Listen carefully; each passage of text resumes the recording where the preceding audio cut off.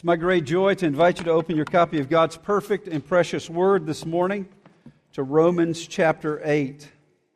Romans chapter 8, we're going to be focused this morning on Romans chapter 8, verse 36 through 39. I'm going to read here in a moment this whole section because the part we're looking at is tied to that last rhetorical question, but we're going to read all of them. I invite you to stand in reverence for the reading of the perfect words of our sovereign God. Stand knowing that in the Scripture and in the Scripture alone, we know the true story of the world. Romans chapter 8, beginning in verse 31. What then shall we say to these things? If God is for us, who can be against us? He who did not spare His own Son, but gave Him up for us all, how will He not also with Him graciously give us all things? Who shall bring any charge against God's elect? It is God who justifies. Who is it to condemn? Christ Jesus is the one who died. More than that, who was raised, who is at the right hand of God, who indeed is interceding for us. Who shall separate us from the love of Christ? Shall tribulation or distress or persecution or famine or nakedness or danger or sword? As it is written, for your sake we are being killed all the day long. We are regarded as sheep to be slaughtered. No, in all these things we are more than conquerors through Him who loved us. For I am sure that neither death nor life, nor angels, nor rulers, nor things present, nor things to come, nor powers, nor height, nor depth, nor anything else in all creation will be able to separate us from the love of God in Christ Jesus our Lord. Let us pray. O Lord God Almighty, Father, Son, and Holy Spirit, Creator, Redeemer, and Sustainer, we turn to You. And we look into Your Word this morning and we have climbed this mountain peak of gospel truth. Oh Lord, help us to see clearly. And Lord, imprint us so much with the glory and wonder of this truth that we can't see anything else apart from it. Oh Lord, may the gaze that You give us of Your grace and what it means for us be a gaze that we can't get rid of. Lord, help us to see reality based on what You have said. And help us to see the things that we see in light of that reality now and forever. And we pray it all in Christ's name. And for His sake, we pray. Amen. You may be seated. It was billed as the unsinkable ship. And what do we know it now for today? The Titanic, the ship that sunk. The unsinkable ship that is famous for sinking. It is said that one of the crew members on board the very day that it cast off said God Himself could not sink this ship. You know, history is littered with such claims. And history is littered with the mocking of such claims. Saddam Hussein declared just before the conflict with the United States years ago, Iraq is unconquerable in war against the United States. And it wasn't long before his own people were toppling his statue in the city square, and he was hiding in a hole to eventually be found and executed. These sorts of things, these sorts of claims, unconquerable, unbeatable. And yet again and again, we see the hubris of it all. We see the pride of it all. The Scripture warns us, for instance, in 1 Corinthians 10:12, therefore let anyone who thinks he stands take heed, lest he fall. We are even told in James chapter 4, verses 13 and 14, Come now, you who say, today or tomorrow we will go into such and such a town and spend a year there and trade and make profit. Yet you do not know what tomorrow will bring.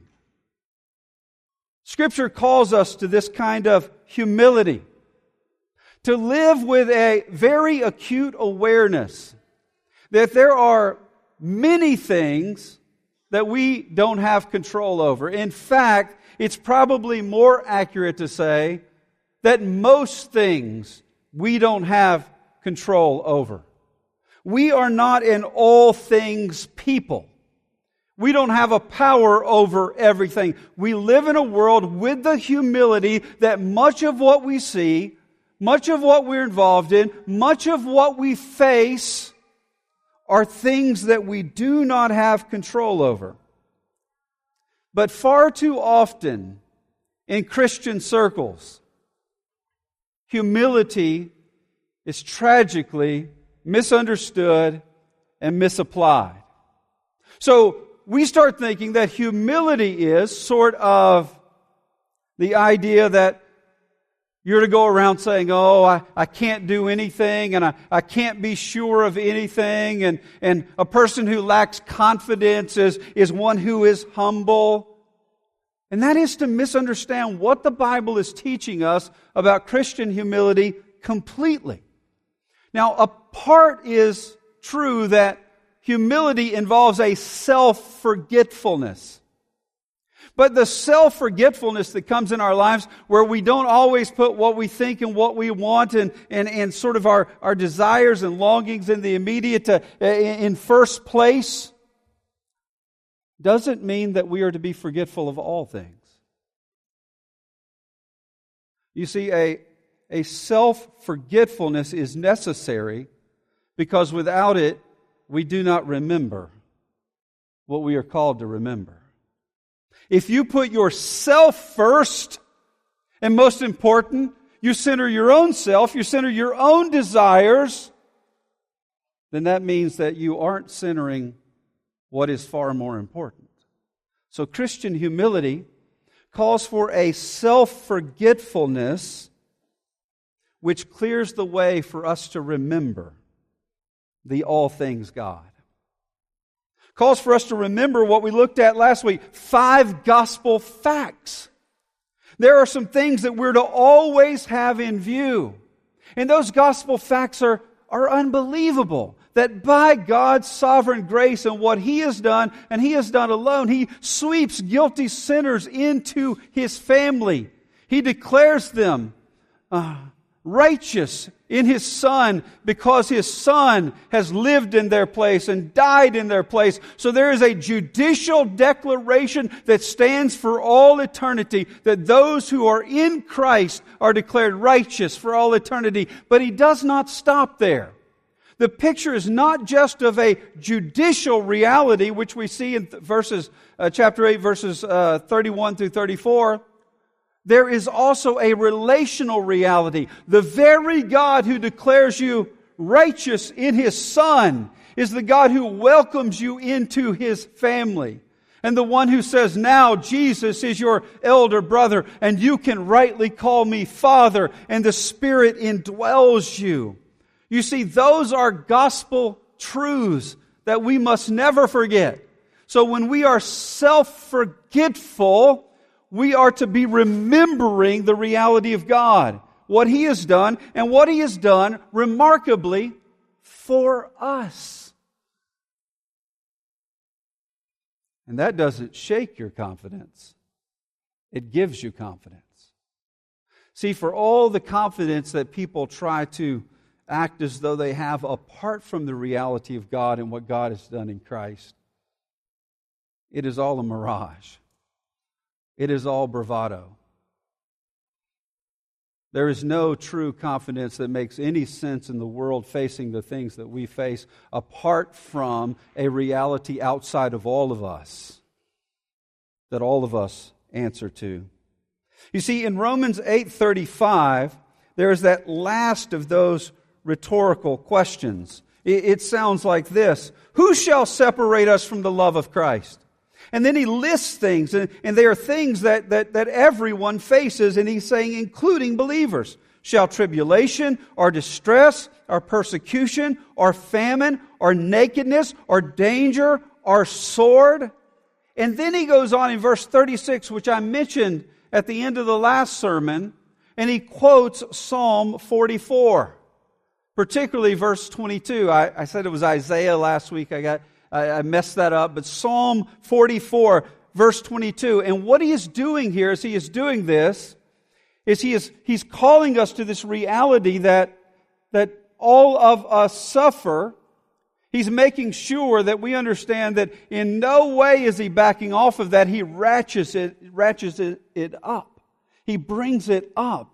A more stark reality than this verse we could not imagine. And so the first thing we see in Romans 8:36 is a promise.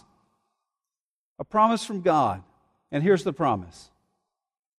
Suffering.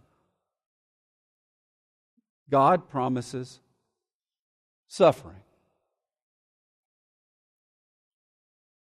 Even for His children. Now, for many that is unsettling. And apart from everything else that God says, rightly so. But let's look at this promise. Verse 36. As it is written, for your sake we are being killed all the day long. We are regarded as sheep to be slaughtered. Notice the we. All of the faithful are swept into this. Sheep to the slaughter. He says, listen, not only is it tribulation, distress, persecution, famine, nakedness, danger, or sword, that oftentimes God's people are treated as sheep who are being herded to the slaughter. In fact, about 90,000 Christians are persecuted each year, 250 a day, according to the most recent statistics. God's people know persecution all around the world, many persecution that leads to death, and many difficulties in light of it all. And we are to see and to hear this with a sense of the reality of looking the life that we actually face in the eye and realizing what God has called us to. Now, notice the phraseology there, for your sake. The suffering has a purpose. It's not in spite of God making us His children. The admonition here is, for your sake we are being killed all the day long. We are regarded as sheep to be slaughtered. Psalm 44:22. By the way, Pastor Nate opened our service with the first 8 verses of that psalm. And the first 8 verses of that psalm give you a resounding sense of gratitude to God for what He has done. That's what it's doing. It's recounting the history of God acting for His people. It's specifically pointing toward the Exodus, the deliverance of the people, the bringing them into the promised land, defeating their enemies. And so it says, God, you are a God who we've seen has acted for us in all of these incredible ways. And then it gets to the middle of that psalm.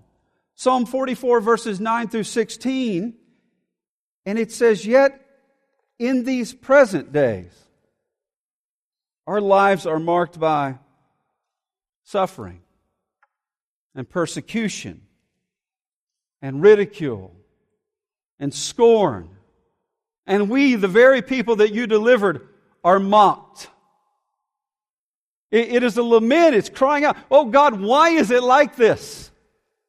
So we know you are a God who delivers your people. We know you are a God who does mighty things. But what we are facing in the present leads us to cry out to you, for where else would we go? And then the end of that psalm sounds like this. Psalm 44, beginning of verse 17.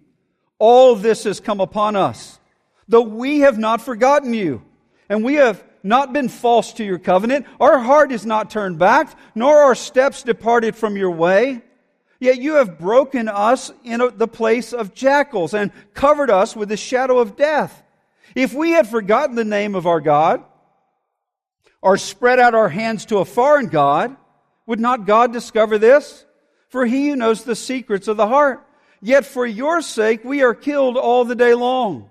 We are regarded as sheep to be slaughtered. Awake! Why are you sleeping, O Lord? Rouse yourself. Do not reject us forever. Why do you hide your face? Why do you forget our affliction and oppression? For our soul is bowed down to the dust, and our belly clings to the ground. Rise up, come to our help. Redeem us for the sake of your steadfast love. Oh, it is for your sake that we are being killed all the day long. And now the cry in the Psalm 44 is to redeem us for the sake of your steadfast love. The Scripture does everything it can to tell us that we, like all people in a fallen world, will suffer. We'll face all kinds of difficulties. The children of God will face the things that all other people face. In fact, sometimes it's more intense because of one's relationship with God and the way people respond to that. Beloved, it's a promise. There's a promise of suffering. And it doesn't always make sense to us. Don't you love the honesty of Psalm 44 and the honesty of the Scriptures? Why is this happening? Oh, rouse yourself. Come. Do what you have done in the past. Do it again. There's not a loss of hope, but there is a bewilderment. We don't and can't always know why things are happening the way they do. But it's not in spite of God. The suffering we face is for your sake, O God. It is because of God. But who brings us these words in Romans? A sufferer. A sufferer who has suffered in ways that most of us in this room will not know. One who knows what it's to be persecuted from all directions, including the people that he's trying to serve. He knows what it's like to be put in a prison cell and thrown in the dungeon and put in stocks. He knows what it's like to be beaten so bad that those who beat you think that you're dead, and so they walk off, and it says he dusted himself off and went to the next town and preached the gospel again. It is a sufferer who delivers these words to us. And who does that sufferer tell us about? The ultimate sufferer. You see, with Christianity, you get this amazing reality. Oh, it is blunt and honest that there is a promise of suffering. But that promise of suffering comes in light of the fact that God the Son stepped out of heaven and took on human flesh. Though he had no sin, he suffered for guilty sinners.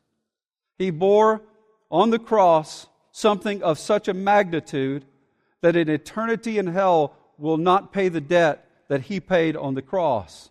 So that all those who are in him can now be described as justified, righteous, the children of God. You see, Christianity, this reminder, this promise, you will suffer, comes to us here from a fellow sufferer, and it's really a message about the ultimate sufferer, the one the Old Testament tells us would come, and he himself is described as the suffering servant. Who shall separate us from the love of Christ? Tribulation? No. Distress? No. Persecution? No. Famine? No. Nakedness? No. Danger? No. The sword? No. To be like a sheep led to the slaughter? No. There is no suffering, that is the message, that can separate us from the love of Christ. And this answer is provided in the next verse. Now it's very interesting that all of it builds toward this message of the love of Christ. These 5 rhetorical questions. I've already told you the answer because the answer is already implied. But in this last question, he answers it directly. You see, there's an intensity that this is all built to. The very top of the peak is that the purpose of God and all that we've thought about in this amazing chain of salvation is that God the Son came and gave His life and is raised from the dead. And He did all of that because He loved us. And He loves us. And He is our advocate. And our testimony for those who are in Christ a gabillion years into eternity will be that we are there with Him because He loved us. This is the peak of the peak. The rhetorical question here even demands an answer because we need to understand it. You see, there is a promise of suffering, but in Romans 8:37 there is another promise that we are super victors. I told the staff this morning, that sounds like a Marvel comic character. The super victor. It's an odd way to put it, but there's an odd word here. One thing that the Apostle Paul likes to do to try to describe things for us theologically is he just makes up words. This is the only place this word is used. He jams some words together, puts an intensifier on the front of it, and you can't find it anywhere else because he's trying to put into words what is ultimately inexpressible. But we so desperately need God to communicate to us. And so we have these words like this. Look at Romans 8:37. No. That's the answer to the question. No.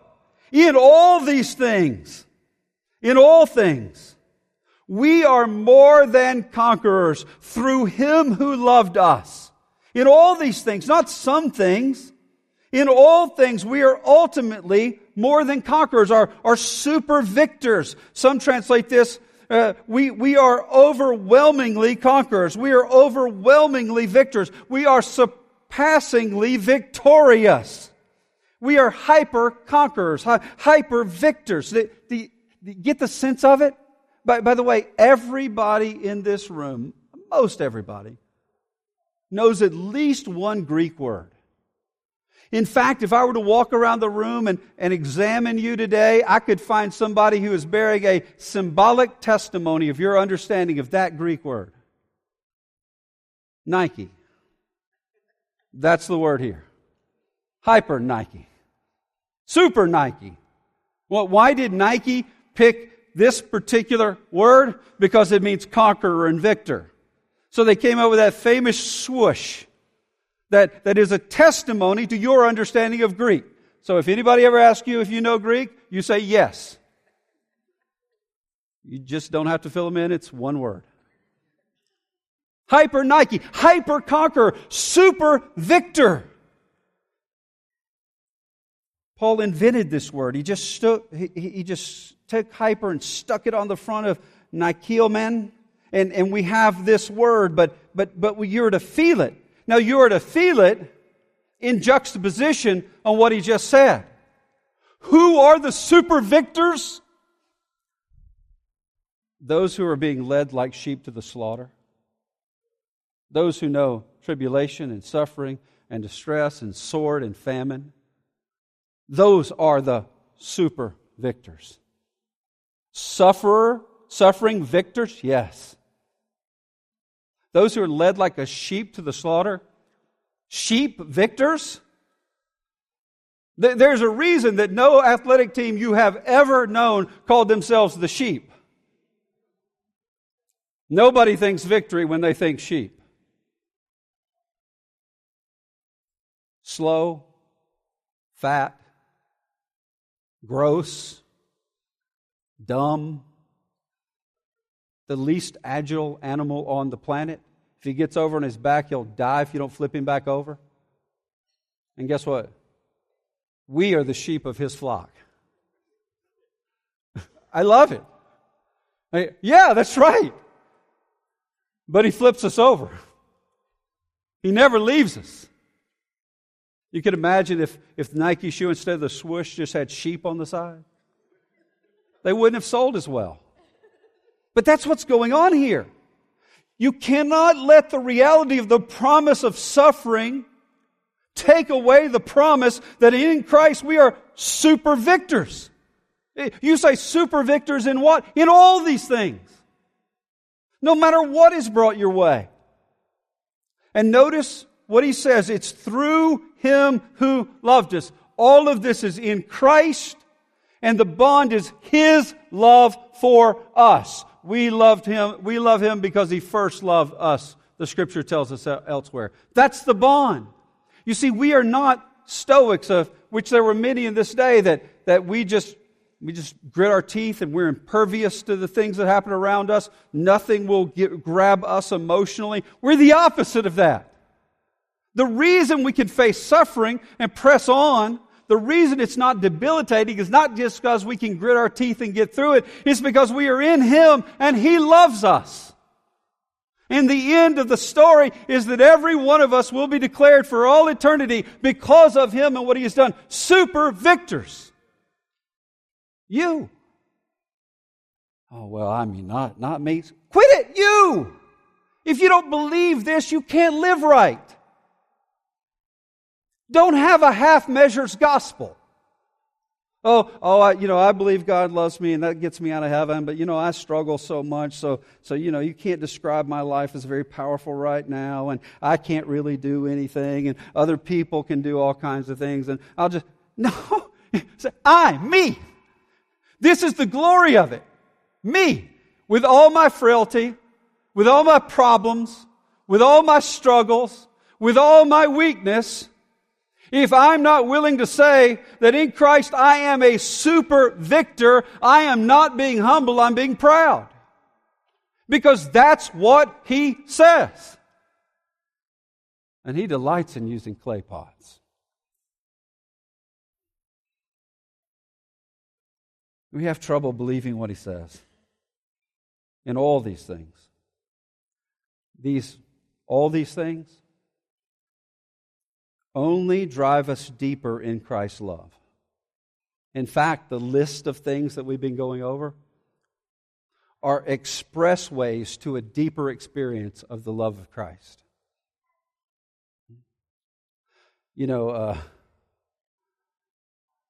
I've told you before, there's a particular ethicist guy he says, I ask these couples who are getting married, and I'll say, why are you getting married? And they'll say, we love each other so much. He says, how would you know? And they look surprised. You'll be able to tell me in 20 years, 40 years if you love each other. It's borne out over time. If you have a healthy relationship, you know that one of the things that binds you together is you go through stuff together. And on the other side of it, you were there for each other, and that bond of love is cemented all the more.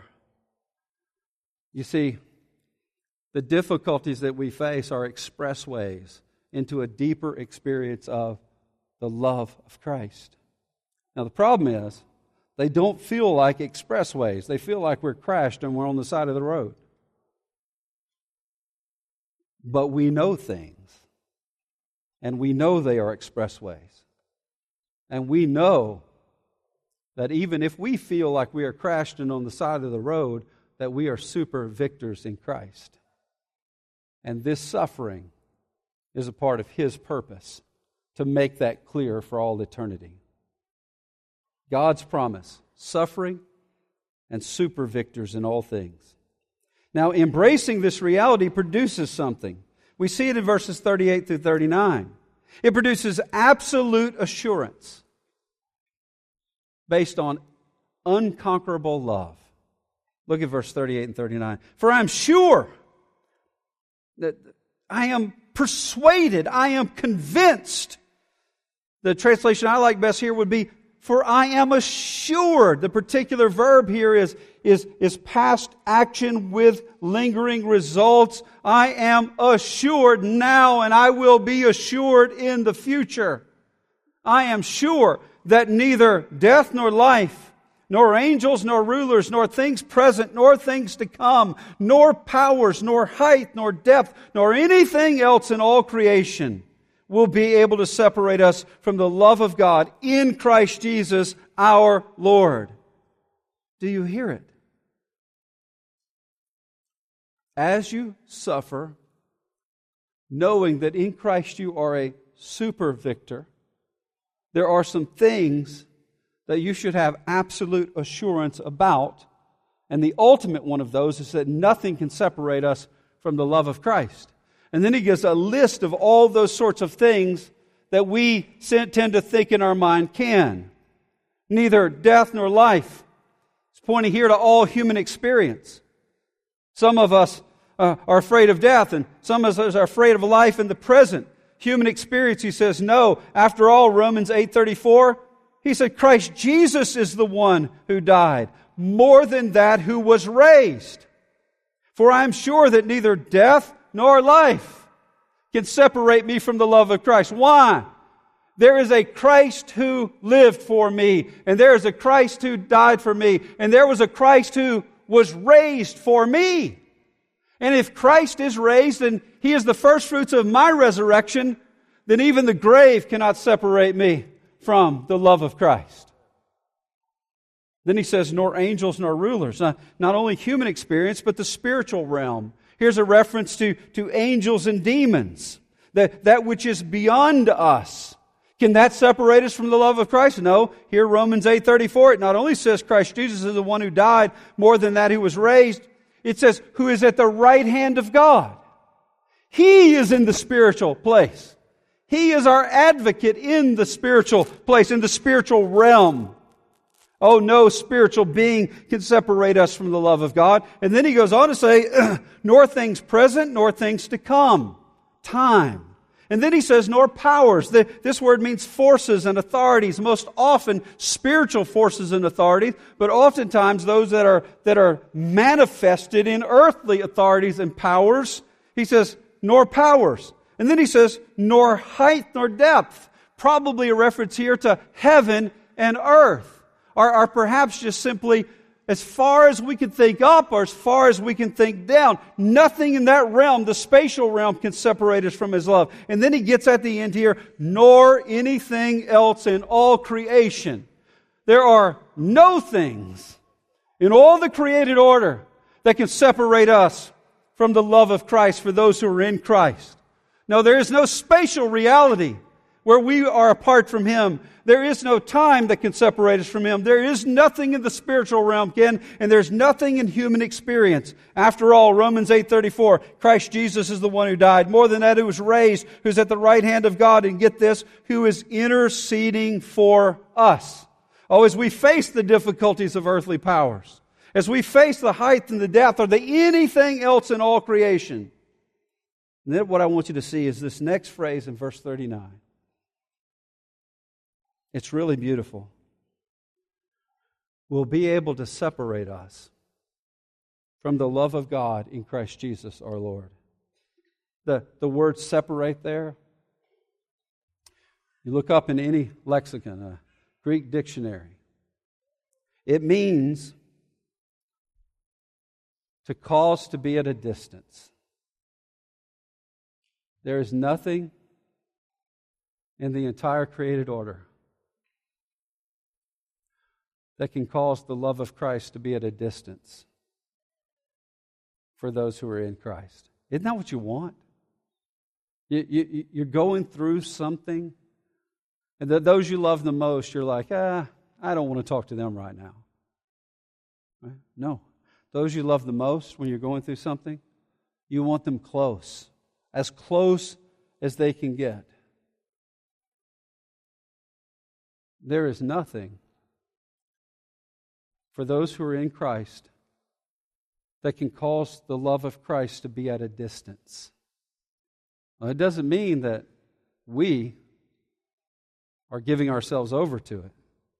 It doesn't mean that we are thinking about it. It's like sometimes you are there with one you love, but you are not there. That's us a lot of times in our spiritual relationship with Christ.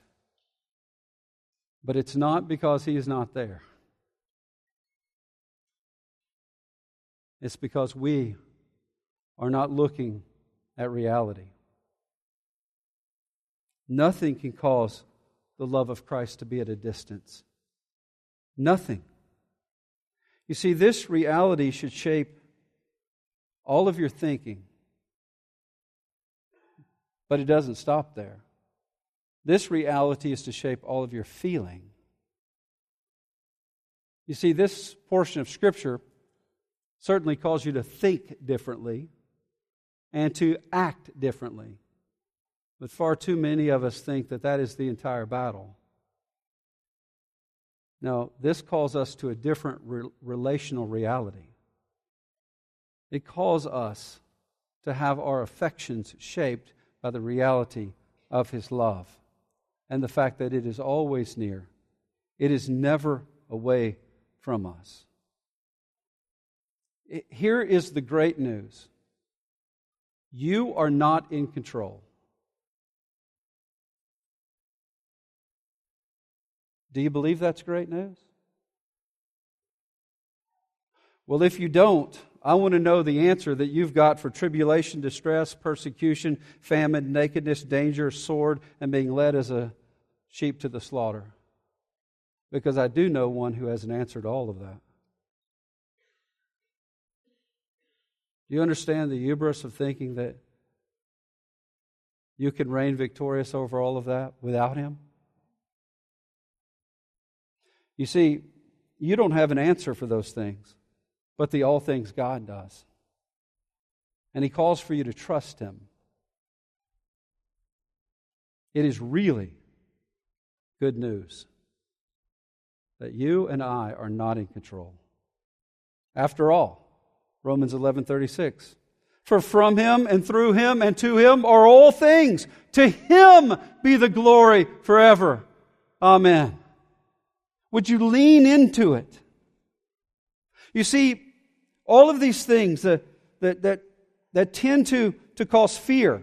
Oh, some are so obsessed with the present and what I'm going through, and I don't have an answer to it. No, you don't. Lean into the love of Christ. Whatever you're going through in the present, it can't separate you from the love of Christ. Some fear death and all that is attendant to it and are gripped with. You don't have the answer to that, but lean into the love of Christ. Death cannot separate you from the love of Christ. Some are worried about the spiritual. Am I doing enough? And what? No, stop it. Lean into Christ. He has done for you all that need be done.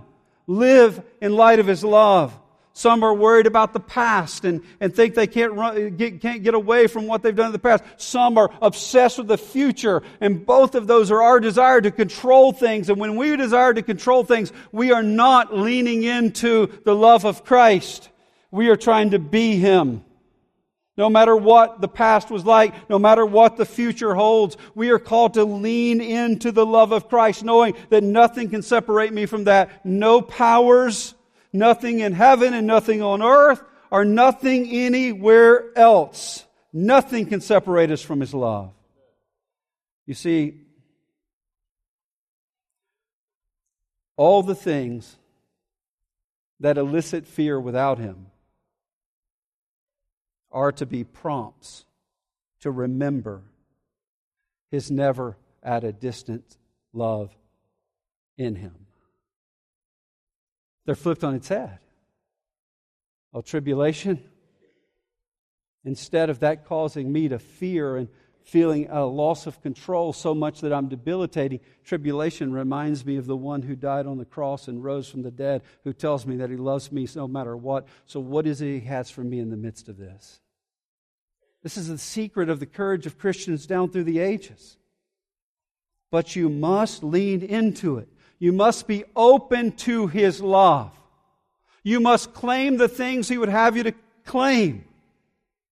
By the way, just think about the way Romans 8 works. Romans 8:1.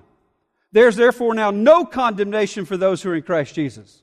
Starts out, no condemnation. Romans 8:18. For the sufferings of the present age aren't worthy to be compared to the glory that is to come. No comparison, Romans 8:18. How does it end? Nothing will separate us from the love of Christ. No separation, no condemnation, no comparison, no separation. It is a story of glory. It takes a people like us through suffering. And we are delivered by one who suffers for us. I mean, what if I said, you can live a life knowing that you can live under no condemnation? Nothing, I can guarantee you that nothing you ever go through will compare with what is to come.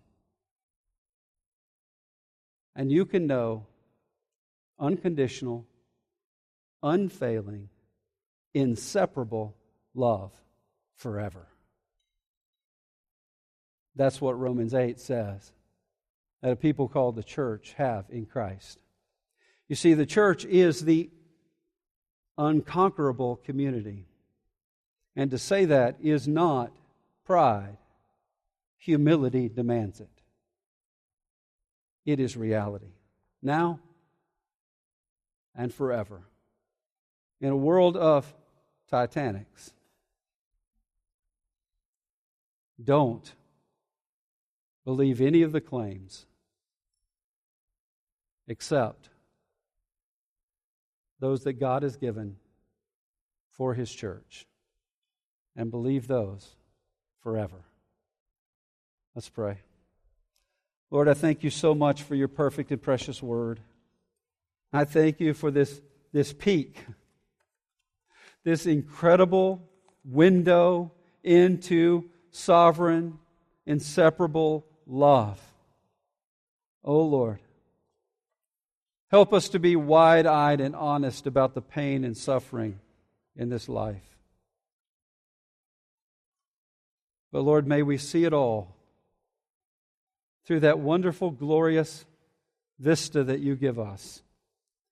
That because of what Christ has done, the end of our story is that we are super victors. And we can taste that victory here and now. And Lord, help us. Help us live with the assurance that You would have us to live with, the confidence, the boldness, the courage, because of Your unconquerable love. And Lord, help us to respond to these things. Help us to respond in faith for Your glory and our eternal good. In Christ's name we pray. Amen.